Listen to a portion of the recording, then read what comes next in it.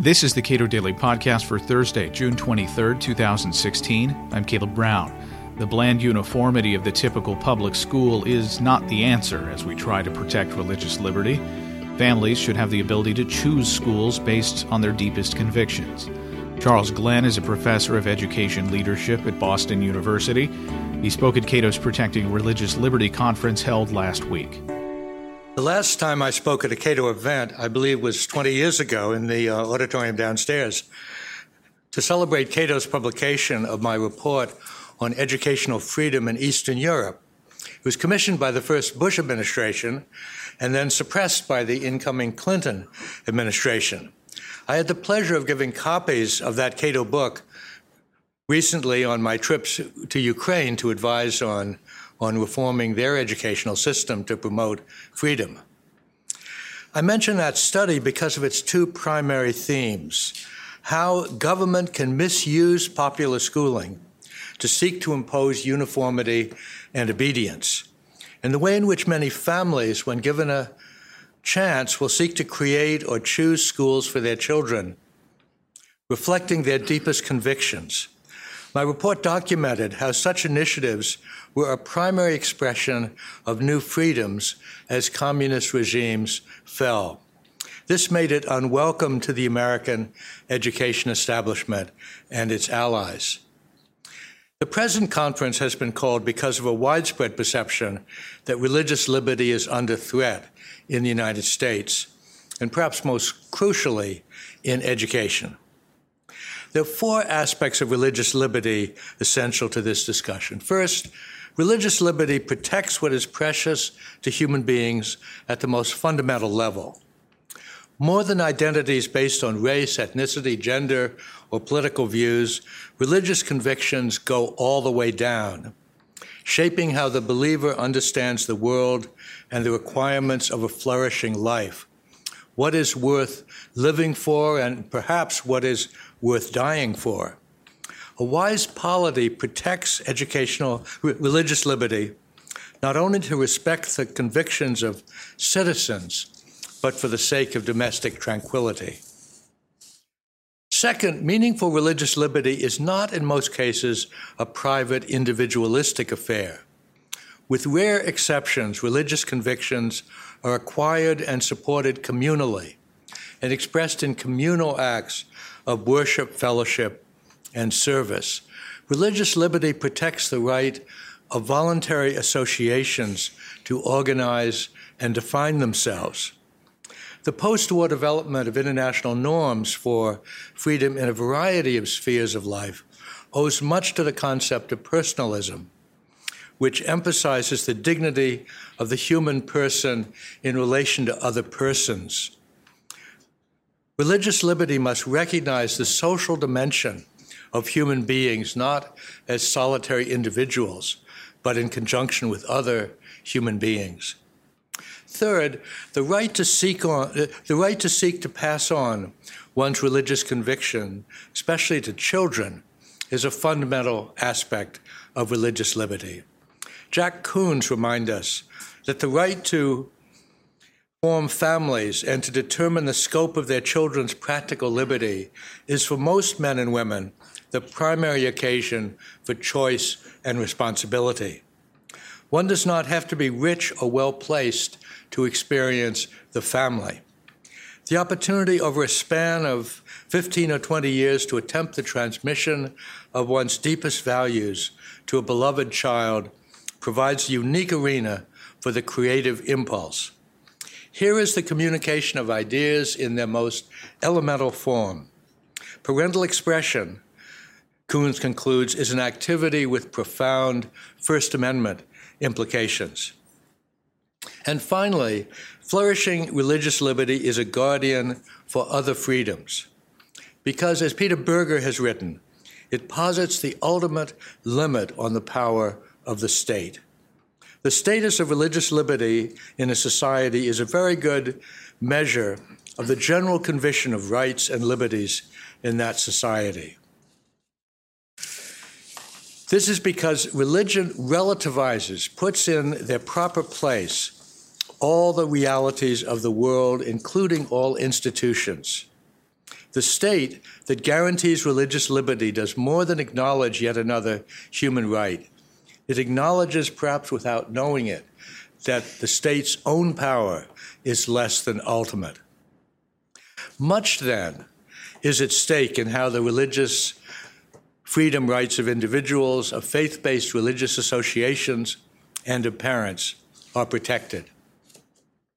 After decades as a state government official, and by the way, one who sent all 7 of my own children to the Boston Public Schools, and more decades since then as an educational policy consultant in many countries, I've become convinced that the only way that these rights can be protected in the educational system is through structural pluralism, through encouraging a rich variety of schools with distinctive educational missions. Americans differ too widely in their faith-based convictions about the nature of a worthy human life and about the possibility of authoritative moral standards to achieve a satisfactory lowest common denominator education. As Jonathan Zimmerman has shown in fascinating detail, no simple compromise could solve the problem of sex education, which touched upon the deepest religious and philosophical rifts. But the issue is not simply about how to deal with questions of sexuality or with enriching the history and social studies curriculum to reflect religious as well as ethnic and gender diversity. The importance of structural pluralism in education is not as a way to avoid such issues, but rather as the only way in a diverse society to provide each child with a coherent educational setting based on a shared worldview that the child's parents can support wholeheartedly. Simply removing offensive elements of the curriculum is not enough to satisfy parents with strong convictions about the education of their children. When public schools in the 19th century removed anti-Catholic textbooks, that did not prevent the creation of distinctively Catholic schools. More recently, the prohibition of teacher-led prayer in public schools was only a symbolic rallying point, reflecting a much deeper unease with developments in the wider culture that led to the development of thousands of evangelical schools. And the lack of anti-Semitic slurs in the curriculum has not prevented the formation in recent years of hundreds and hundreds of new Jewish day schools. There are many who've always deplored such alternatives, as I showed in The Myth of the Common School a quarter century ago. They charge that children can learn to be good Americans only through attending public schools, segregated as these are by race and class. Such warnings persist despite massive research evidence to the contrary. My own research team has been interviewing in Islamic high schools across the United States for the past several years. We found that parents and students alike are looking for something that they have not found in local public schools. They're not avoiding the schools because of anti-Islamic elements in the schools. They're looking for something else. Youth told us again and again that they appreciate the freedom to have frank discussions on the basis of shared conviction in a way they had not found possible in the public schools they previously attended. I found it plausible that faith-based schools can provide a better standpoint in many cases for critical engagement with the dominant culture than can a public school with its tolerance of almost everything and parallel belief in almost nothing, swamped by that culture. To sum up, individual religious freedom is essential, but it needs to be sustained by the freedom of voluntary associations, by communities of common purpose with a shared understanding of the nature of a flourishing human life. This is particularly true in education. It is schools with a distinctive character that best form the character of their students.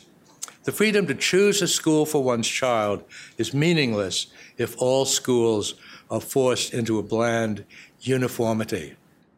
Such bland uniformity, based on what I call defensive teaching, is the typical response of American public schools to the objections of parents. I'm not for a moment suggesting that recent efforts, which I'm sure we'll be hearing more about, to present the historical and sociological role of religion fairly and objectively in public schools are unimportant. They are required by intellectual honesty and fairness. But we need to be clear that such curriculum enrichments will not satisfy the demands of those parents, and there are millions of them, who want a school for their children permeated through and through by distinctive worldview, an understanding of the nature and requirements of a flourishing human life. Oddly enough, for a country so fond of invoking freedom, and with an economy based on choice, the United States is a laggard among Western democracies in government support for such choices. In a dozen European countries, in Canada, in Australia, public policies provide public funding for parent choice of faith-based schools in a way that only here and there is beginning to happen in the United States. Respect for religious liberty requires that structural pluralism become the norm in education. Charles Glenn is a professor of educational leadership at Boston University. He spoke at Cato's Protecting Religious Liberty conference held last week. Subscribe to this podcast at iTunes, Google Play, and with Cato's iOS app, and follow us on Twitter at Cato Podcast.